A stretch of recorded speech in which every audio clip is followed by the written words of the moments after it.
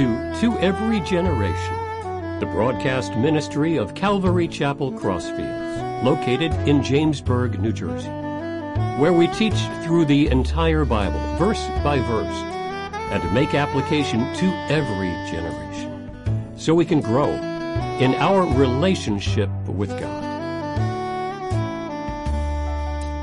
This morning we're going to be in Luke chapter 6, starting with verse 9. And the last time the message was titled, Principles for God's People. And this is where we get into the teachings that are, if you're not familiar with the scripture, you kind of have to wrap your mind around what Jesus was saying. You know, when we go through the Gospels and he taught in the first century, even his disciples had questions, right? And they would sometimes talk to themselves about it, and Jesus would, of course, if they showed their stick-to-itiveness, so to speak, and they stayed with him and understood that he was fully God and fully man, he would start to unravel the meaning of these teachings. So principles for God's people, and again, in American culture, even in church culture, we can romanticize the Sermon on the Mount and the teachings of Christ. But then he says something like, roughly in the 10 verses we covered last Sunday, love your enemies. And he says it twice, right? Just in case we didn't hear it the first time. And you say to yourself, what does that look like? Am I uncomfortable with this? And what we find is when we really, not just surface teachings, but when we really delve into the scripture, right? We say to ourselves, wow, I can't do a lot of the things that he's asked me to do. And the idea of the touchy-feely, fuzzy Jesus, and you start to see the serious, the really deep Jesus, right? What does this mean? What does this look like? But, of course, he's God the Son. He's brilliant. What he does is he shows us a deficit that we have as people. Love your enemies. Who's mastered that? And if you have mastered that, maybe you can help me out with that as well. But, you know, when you look at that, you realize I have a deficit. And what the people realized then, we realize today, is that that deficit can only be filled with the Savior. So Jesus was already setting everything up for people to accept him as the Savior, right? Only with the power of God can we do the things that he's called us to do. And this morning, the message is titled, Truly God's People, with a question mark. Now, some may look at that and go, wow, that's, not sure how I feel about that title. But really what we start to learn is a self-awareness. As we start to go through these metaphors and these symbols, we read them, and boy, we can't help but kind of hold up the mirror to ourselves. How do I measure up to these things? Self-awareness, right? Discernment. As believers, God the Holy Spirit we're sealed with the Holy Spirit if we're believers. He works with us. He convicts us at times. He helps us at times. It's a relationship. It's awesome. So we start to look at these things and we realize that first we say, wow, these are a bunch of eclectic metaphor, symbolism, parable kind of things. But then when you start stringing them together, you realize there's a thought here, right? There's something that the Lord really wants us to know in all this. So we're going to look at this in 5 parts, and we're going to jump in. Verse 39. And he spoke a parable to them. Can the blind lead the blind? Will they not both fall into the ditch? A disciple is not above his teacher, but everyone who is perfectly trained will be like his teacher. And why do you look at the speck in your brother's eye, but do not perceive the plank in your own eye? Or how can you say to your brother, brother, let me remove the speck that is in your eye, when you yourself do not see the plank in your own eye? Hypocrite, first remove the plank from your own eye, then you will see clearly to remove the speck that is in your brother's eye. For a good tree does not bear bad fruit, nor does a bad tree bear good fruit. For every tree is known by its own fruit. For men do not gather figs from thorns, nor do they gather grapes from a bramble bush. A good man out of the good treasure of his heart brings forth good. An evil man out of the evil treasure of his heart, or the abundance of his heart, brings forth evil. For out of the abundance of the heart his mouth speaks. But why do you call me Lord, Lord, and not do the things which I say? Whoever comes to me and hears my sayings and does them, I will show you whom he's like. He is like a man building a house who dug deep and laid the foundation on the rock. And when the flood arose, the stream beat vehemently against that house, could not shake it, for it was founded on the rock. But he who heard and did nothing is like a man who built a house on the earth without a foundation, against which the stream beat vehemently, and immediately it fell, and the ruin of that house was great. Now we have to look at this in the entire context of Scripture, especially what we've been covering in chapter 6 up to this point. So 1 out of 5 is the blind leading the blind. You could also ask the question, who are we following? Who or what are we allowing to influence us? If we're following bad teachers and bad philosophy, both the teachers and we will be lost. We'll be lost. So we have to ask ourselves on a regular basis, what are we into? What type of, ideas or new ideas or things like that are we into? He says both the teacher and the disciple, if they're both blind, will fall into the ditch. So there's an admonition as a warning to not fall into the ditch. All right? Jesus doesn't want to see the two fall into the ditch. Not the teacher, not the pupil.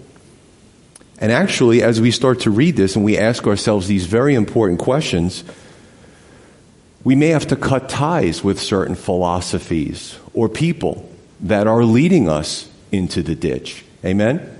Amen. So why does Jesus say these things? Because he loves us so much, he doesn't want us to end. He doesn't want it to end that way. Verse 40, interesting, a disciple is not above his teacher, but everyone who is perfectly trained will be like his teacher. In those days and today, they had their philosophies, they had their people, and they would have students. And the students, if you were to ask them, wanted to be like their teacher. They wanted to emulate their teacher. Before I was a Christian, I followed philosophies too. There's a lot of philosophies out in the world. You can pick one. There's a smorgasbord of philosophies. Then when I became a Christian, I started reading the teachings of Christ, and I had to say to myself, I can't follow this anymore. Right? So very important stuff that Jesus is trying to impress upon us. The disciples, again, striving to be like their teachers. If it's the Lord, then we do well. Now, we could follow things about decorating or, just stuff maybe about our profession that's innocuous, has no eternal implications. But there are things that we can follow that do have eternal implications. And how do they jive with the teachings of Christ? Well, one of the many benefits of walking with Jesus is that he's God the Son, so we can't go wrong. Right? We have a teacher that we know whatever he teaches us, it's for our best interest. Even when some of the teachings don't necessarily feel good emotionally, they're for our best interests. Right? His promises will guide us safely through eternity. So I would say this too, vet your teachers. Vet the philosophies that you're into, because in American culture it's becoming very decadent as we move towards a post-Christian culture. And there's a lot of these philosophies that are being forced upon our culture. And you have to start questioning things. There used to be a bumper sticker when I'm dating myself when I was young. I don't see them anymore. And the bumper sticker would say, question authority. Got to start questioning who your teachers are, your professors, the CEOs of your company. What are they trying to force you to believe? And is it more forced, or is it, make a decision then and come back here? I think of some of even these internet ministries. Listen, it's a whole different dimension. If you watch TV all the time and you never get to talk to these folks, you never get to have a person-to-person conversation. And I can tell you that I've met people who have followed certain TV personalities and then met them in person and were very disillusioned. They're like, that's not what I expected. I guess they just act that way when the camera goes on. 3, 2, 1, we're live, right? So it's a whole different ball game, so to speak, when you get to see people personally and see what their lives are like. Right? Everyone who's perfectly trained will be like his teacher. Again, the goal is to please Christ and to emulate him here and attract others. If we're truly exuding Christ, then we will be attractive to others, right? And sometimes we have to push self down and put self in the background and bring Christ front and center. Makes it's a whole difference there. Verse 41, it says, "And why do you look at the speck in your brother's eye, but do not perceive the plank in your own eye? How can you say to your brother, 'Brother,'" it's just pretty funny actually, "let me remove the speck." You ever get like a wood splinter in your eye? Man, those things drive me crazy. I've got like 10 bottles of boric acid. I hate getting stuff in my eye, you just keep pouring it in there. So this guy sees the speck in his brother's eye, but he's got his own problems, right? "When you yourself do not see the plank in your own eye, hypocrite. First remove the plank from your own eye, and then you'll see clearly to remove the speck in your brother's eye." So 2 out of 5 is the plank versus the speck. Now this is obviously hyperbole to make a point.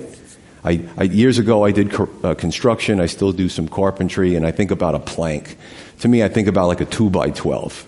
So a really long piece of wood, a 10-footer, and Jesus is saying, you got this plank stuck in your eye, and you're so concerned about his speck. He goes, just take the plank out.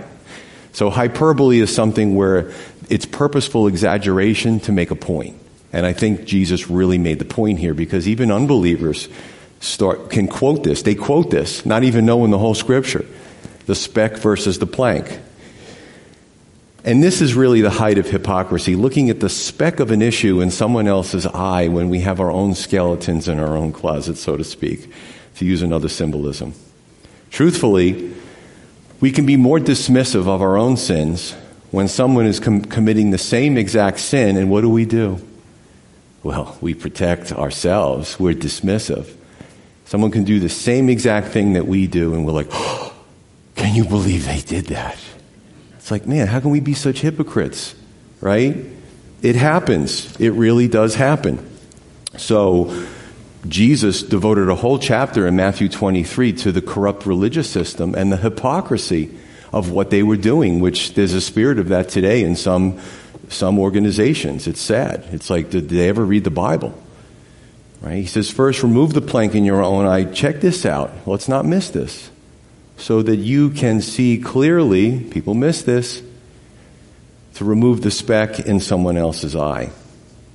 So if we deal with our own issues and we're objective about the fact that we're sinners too, then we treat others with more grace when they have a speck, don't we?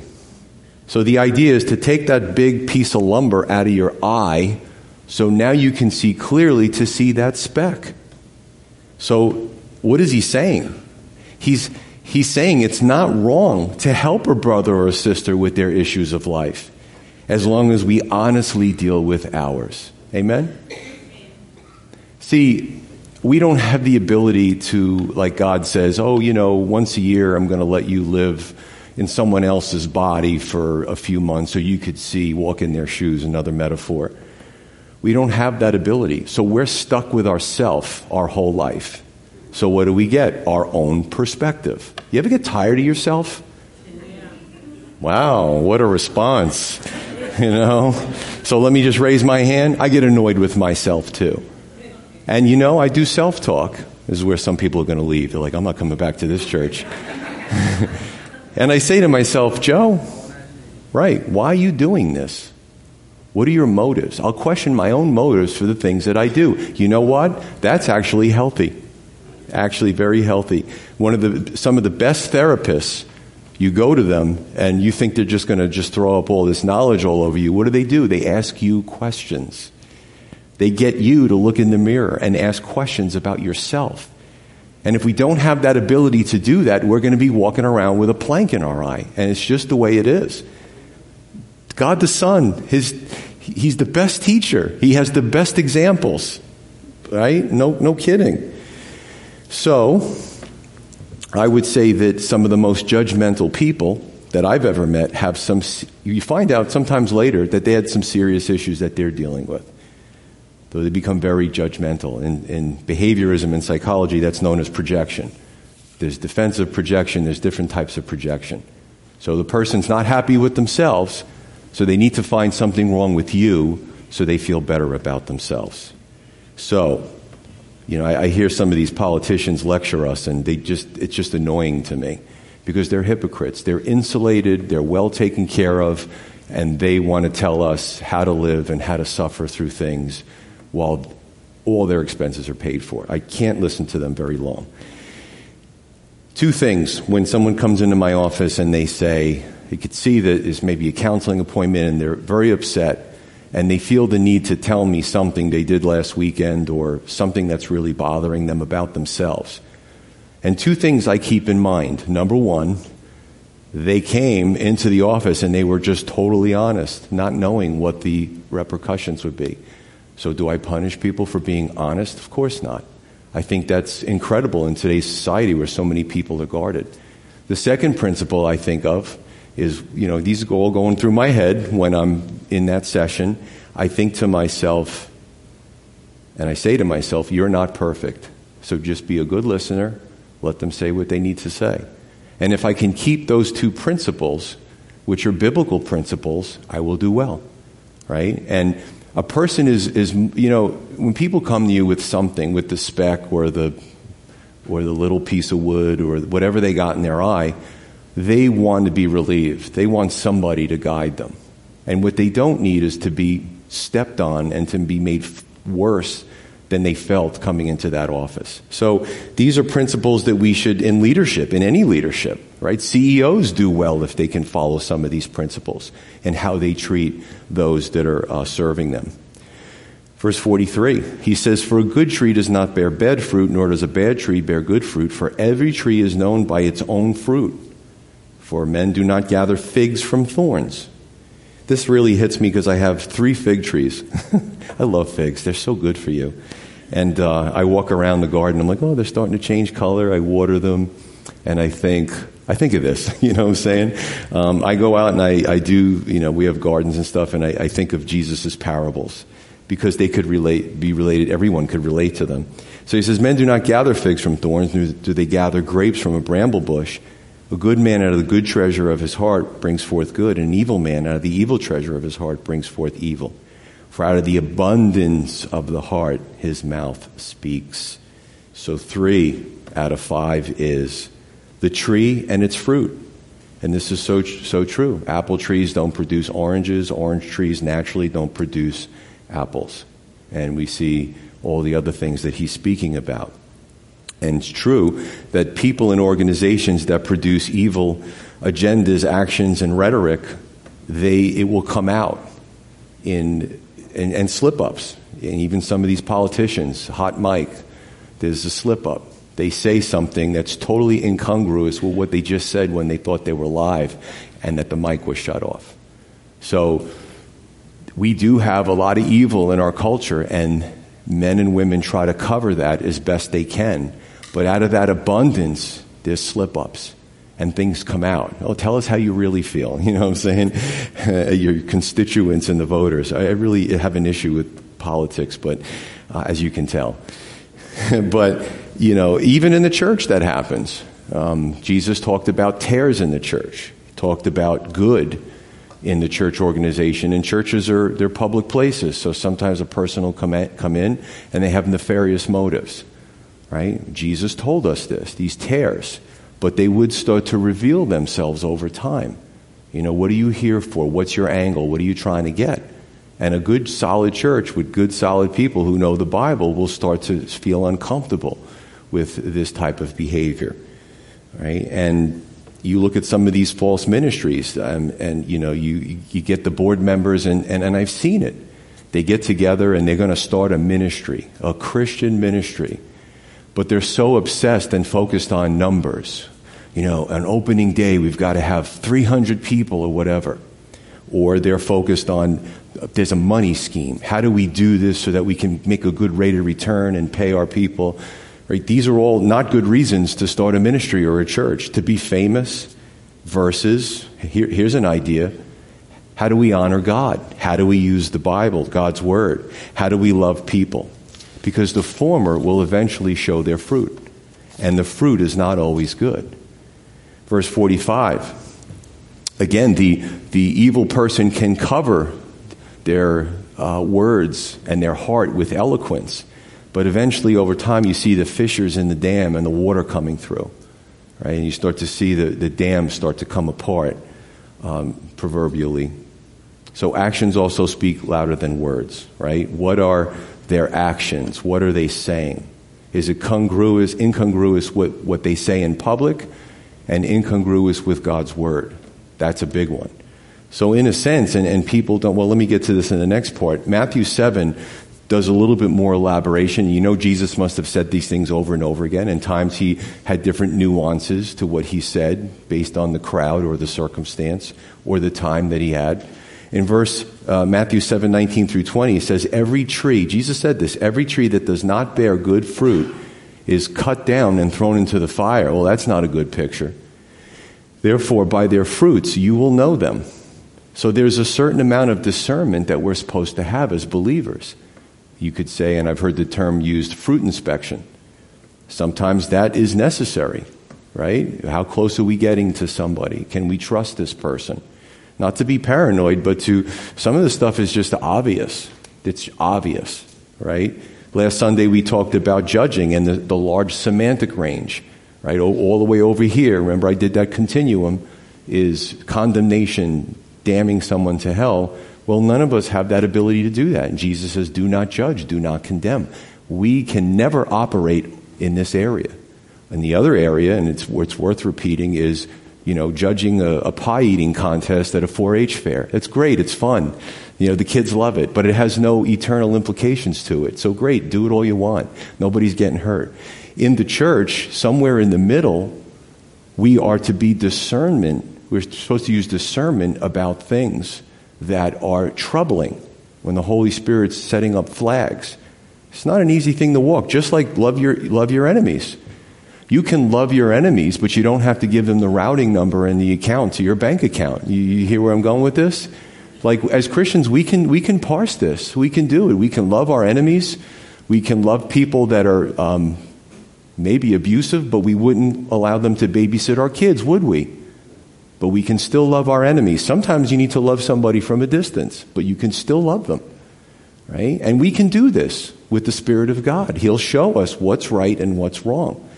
And again, I've seen Christians being taken advantage of horribly because predators and scammers, they prey on the elderly. I've seen them prey on church people. I used to be a police officer, so this is what I did for a living. They look for what they consider the vulnerable to take advantage of. And there are some tares that go from one church to another church to another church to another church, and they make merchandise of people as they're going through each church. Right? God hasn't called us to tolerate that. But do we have discernment to see these things? 2 Corinthians 11, and I'll paraphrase this, Satan doesn't come as, in a red jumpsuit with a tail and a pitchfork and pointed ears to scare people. He comes as an angel of light, the Bible says. So we need discernment. His ministers, it says, come as ministers of righteousness. So they come charismatic. They come preaching smooth things that make you feel good all the time. Sometimes when we preach, we're not supposed to feel good all the time. We're supposed to do a gut check and a heart check. Amen? Right? So there's a lot to this. Verse 46, he continues, Jesus says, and I have my study Bible and there's little, they break up the verses and there's chapter delineations. Chapter delineations came later on. This was understood as one flow in this teaching. It's a continuous flow. So Jesus, seemingly in the middle of this teaching, says, why do you call me Lord, Lord, and do not do the things which I say? 4 out of 5 is the double-minded. James 1 tells us the double-minded is unstable in all of their ways. What is the double-minded? Well, that's a person who maybe they like the idea of fire insurance. Well, I'll come to Jesus because I don't know what the alternative is. But their heart's really not for the Lord. They live in the world, they play, they run in the world.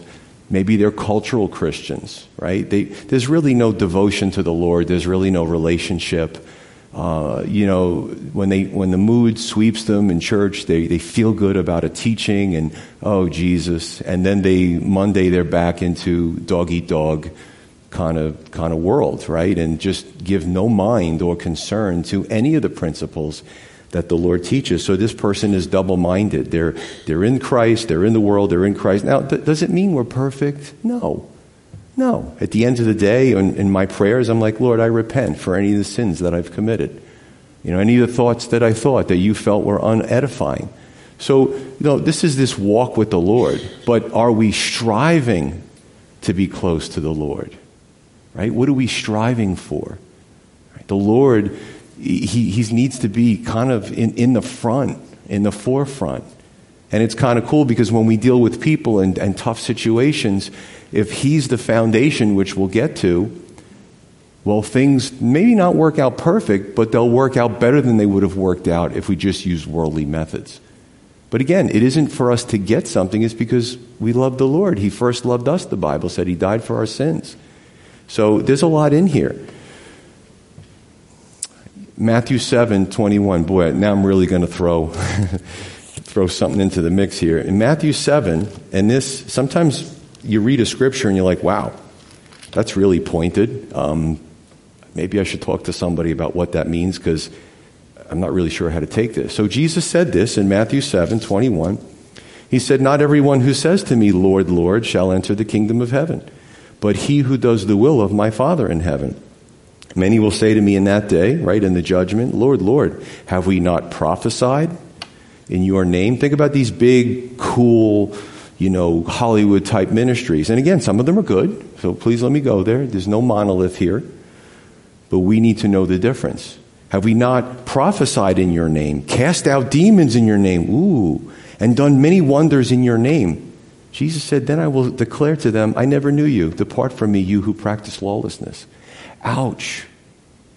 The name of Jesus is very powerful. Very powerful. And cultural Christianity tries to dismiss these types of scriptures. That's why in this church we read the entire Bible. We don't just pick out our favorite parts. And sometimes when I know on a Sunday that I have to read something that's pointed, I'm like, oh, Lord, I forgot this was in here. Can you help me out with teaching this one? Because this is heavy. We don't just preach our favorite portions of Scripture. We preach it all. Right? So he says this, right? The double-minded. And again, some may say, they may hear this right now and say, wow, that sounds impossible. Exactly. It's impossible unless you're walking with God. Jesus said, with God, all things are possible. That's why we want to walk with him. So there's so many benefits here. Verse 47, this at the end of the day shouldn't make us feel depressed. We're reading it wrong if we feel that way. It should make us feel hopeful. It should make us want to get closer to the Lord. That's the type of response that should be evoked here. Right? I'm going to say this the second time at the end, and I saved this, so I can't wait to say it. So I'm just going to say it now, and I'll say it again. But God gave us free will to choose him or to not choose him. But in God's heart, he wants everybody to go to heaven. But he's given us free will. So he does things that really get us. It's a conscience check. It's a mirror check. It pricks our conscience, or maybe we stop in our tracks and say, am I going in the right direction? God will try to persuade us as much as possible to get close to him so we could get to heaven without trampling over our free will. And that's a fine line that only God can walk. So when we read scriptures like this, we have to stop and say, am I really a Christian? By any of the metrics or empirical standards set forth in the teachings of Christ. Right? Good stuff. Verse 47. We'll end with this, and then we're going to go into some miracles again next time we come together in chapter 7. They're always fun. Jesus says, whoever comes to me and hears my sayings and does them, I will show you whom he is like. Here's another metaphor, right? Most of the people Jesus preached to, many of them were uneducated, but they understood the things of life. You ever hear of a story about a guy who becomes, or a gal who becomes a millionaire, an entrepreneur, and they say, I never finished high school? I love to hear stories like that. But it doesn't mean they're dumb. It just means that they didn't have the benefit of some formal training. But you know what? Their brain was able to adapt to life situations, and they overcame. I love the stories of underdogs. I'm really getting off the topic here. But the point is, I don't even know what the point was, but it sounded good, you know? All right. He's like a man building a house who dug deep and laid the foundation in the rock, and when the This is why I have notes. And the flood rose, the stream beat vehemently against the house and could not shake it, for the foundation on the rock. So I know what it was. It's the symbolism. Anybody can, you don't have to have any education. You can understand these simple things. Symbolism. But he who heard and did nothing is like a man who built a house on the earth without a foundation, against which the stream beat vehemently, and immediately it fell. And the ruin of that house was great. So 5 out of 5 is the two foundations. The two foundations. Right? Is our foundation built on the solid rock or the earth? Now, when he says the earth, it's also understood in Matthew's gospel as the sand. It's the sand. It's that shifting sand, right? I live in Ocean County, and it's like a beach every time you dig down more than a few inches. Everything shifts on that sand, so you really have to make sure you have a solid foundation, because things will move, right? It's not stable. So he who truly follows Christ. This brings me back, actually, when I was a teenager, I was on a building crew, and it was fun. I learned from ground up, and I learned how to build structures, homes. We were building maybe, I think it was apartments. But the person who's on that firm foundation, Jesus is known in the Bible as the rock. And there's a reason for that, because he's that firm foundation. He's known as the cornerstone. And my buddy was a bricklayer. And, we would do all the grunt work, and he'd sit there with his plumb bobs and his levels. And I just wanted to hurry up and build the house. And he would just be patient. He'd get annoyed with me, but I'd get annoyed with him. He was taking too long. But when he built that first corner, that foundation, it had to be XYZ axes had to be proper. Otherwise, by the time he's done, it's going to look like the Leaning Tower of Pisa. And then someone's getting fired. And because I was part of his crew, I get fired too. So to him, for me, it was job security, and I didn't realize it. But what happened was you would excavate, right? So you would dig into the earth, and then you would pour what was considered a footing. It's usually now concrete, and they probably have more impressive building materials now. But this was back in the day. And then when the footing cured, they would start to lay the block. So you had this foundation between the house and the earth to make sure when I lived in Middlesex County in Monroe, some of these developments were built too quickly, and whole basement walls in some of these floods, and you saw the pictures of them. And then there's lawsuits and all kinds of stuff because the building wasn't done properly. So they're supposed to account for floods and tornadoes and winds and a lot of rain and a lot of moisture. And you saw some of these buildings where you're like, wow, that development has only been there for 8 or 9 years. What's going on there? Poor foundation. But the person who follows Jesus, metaphorically, is on a solid foundation, spiritually. B, the person who doesn't listen, or maybe listens with their ears, but it doesn't reach the brain, and it's not received, it's not applied in their personal lives, is like the person who built their foundation on the sand. That sand could be the world, it could be self. You hear all these self-help, self-this. There's a magazine called Self. Everything's self. We're going too far. Self-esteem is good, but in our culture, it's off the charts. Okay? Vain philosophy.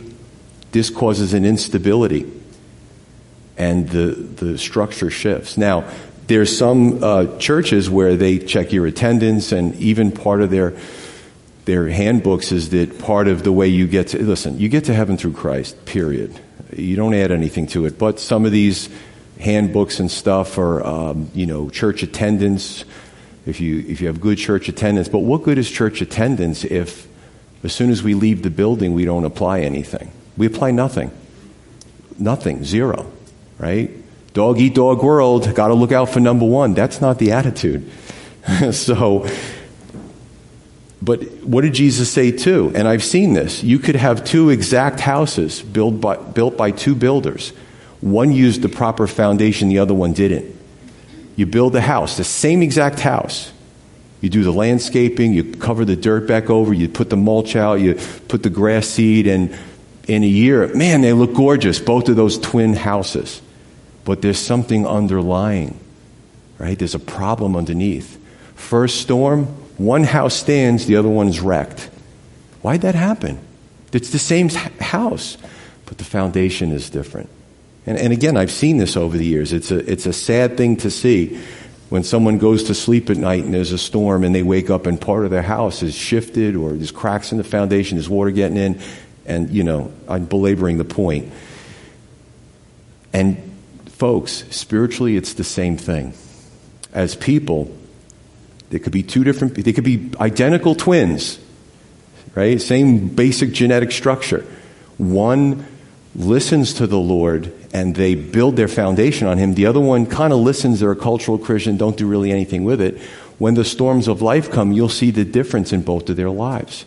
You'll see what comes out. So great point, Jesus. The storms of life, the trials and the tragedies. And listen, it doesn't mean that we're not going to struggle. I know people who are like, I'm really having a hard time with this. It could be a divorce. It could be a bankruptcy. It could be, and they'll say to me, but I know it would have been a lot worse if I didn't come to Christ. And they're like, pray for me. I will pray for you. I need help. We'll help you. That doesn't mean that they didn't listen. It just means that Jesus said, we're going to have these things in life. But the difference is they know the Lord is with them in those deepest, darkest times. And I've heard this so many times being a pastor. I felt like I went through a dark place, but I could sense that the Lord was next to me. And I didn't sense that before I knew Him. It's powerful stuff. And some of you right now in this very room, I'm not going to point anybody out, you're going through those things. But you know what? Be encouraged because your house is built on the right foundation. Amen? And I'll say the same thing for me. Many years ago, I started coming to a Bible teaching church. Nothing really changed in my life for the good until I started applying the teachings that I learned. At some point, I'm like, I'm either going to be a churchgoer and I'm wasting my time and the pastor's time and I'm taking up an extra seat, or I'm going to make the leap and I'm going to start really following the Lord, right? Celebrities look for fans. Jesus doesn't look for fans. He looks for followers. Big difference. So I found out that, wow, my life is changing. And again, I still had my trials. I still had plenty of surgeries. But you know what? It was different this time. So I just want to encourage you. And the question is, what foundation is our house built on after all that? And what do we want our spiritual house to be built on? What do we want it to be built on? Anybody can profess Christianity, but it isn't until the trials and the tragedies come do we really see what are we made of. You know what some do that have not really, they listen, but they don't really apply? When the tragedies come, you know what they do? They abandon Christ. I've seen that too. And if they ask my opinion, I'll say, you don't have a proper footing. You never taste the sweetness of our Lord and Savior Jesus Christ and just leave Him because there's tragedies and trials. Or they seek for worldly options that are antithetical to Christ because they haven't built that proper foundation. Are we giving lip service to God? Are we giving lip service to God? This is a self-awareness check. So going back to the title of the sermon, Truly God's People, are we honest with ourselves?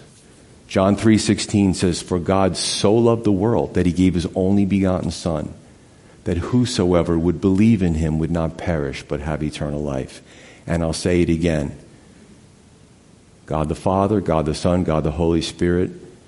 When you look at the teachings in this book, we covered ancient Israel, we covered Isaiah, we covered the fall to Babylon. We covered the first century, the persecution from the Romans to the Christians. It's all the same thing.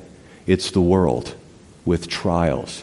A lot of Roman officials got saved. There's actually testimonies that are secular testimonies that attest to Roman officials that got saved. As much as they kept trying to kill these Christians and get rid of them, they couldn't. And then eventually they just stopped doing it. You know what I'm saying? But what does God do, right? God is very persuasive. And sometimes when we read these parables, it's like, oh, wow, that hurt. Let me go home and let me pray about that. Lord, is that me? Self-awareness. Again, he's not going to force us to make a decision, but he's always there. He gave his son to leave the kingdom of heaven, to take the form of a man, to suffer such great injustices so that we could have eternal life. So I want to encourage you, brothers and sisters, that this is something that we should rejoice in, and also say, wow, if you've never read this before, there's actually depth in the Bible. I didn't know that. We could have been raised in a denomination where everything was sugar-coated. And then we read something like this, it goes, wow, there's really depth in the Scripture. So I want to encourage you with that. God loves you, but he isn't going to force you to come to him. But if you're feeling the tug in your heart by the Holy Spirit, you come forward and receive him.